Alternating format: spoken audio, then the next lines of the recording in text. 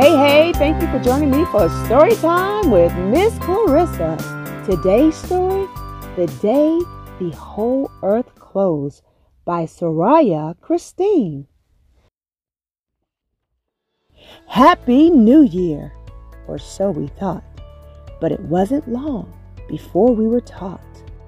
Never count blessings before they appear, 'cause we were in fact in for an unhappy new year.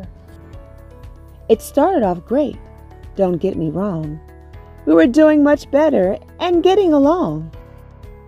And just when we thought that things would improve, we started to hear word of a germ on the move. Before anyone knew or had time to prepare, this germ began spreading by floating on air. Many people got sick all over the globe. This germ caused big problems with the young and the old. We had to close Earth. No church, work, or school.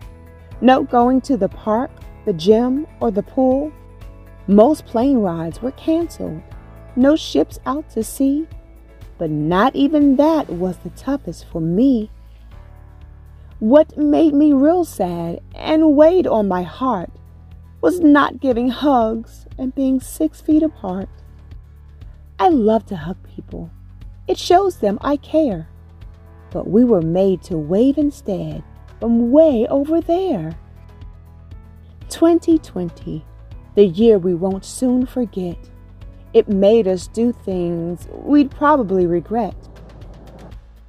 Like hoarding food, toilet paper, and supplies. But it was also the year that opened our eyes.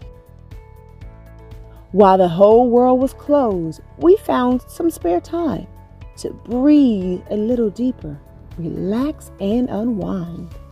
We learned some new skills while life was on pause and began to fix problems that our busy lives caused. The air and the streams began to heal from pollution. Being forced to slow down was the simple solution. See, not all was bad with the closing of Earth. It was a chance to reset, and for what it was worth, a chance to show love and help those in need, and to end the year better than we started indeed. Oh, that was such an amazing story. Thank you so much for allowing me the opportunity to read to you, for you, and with you.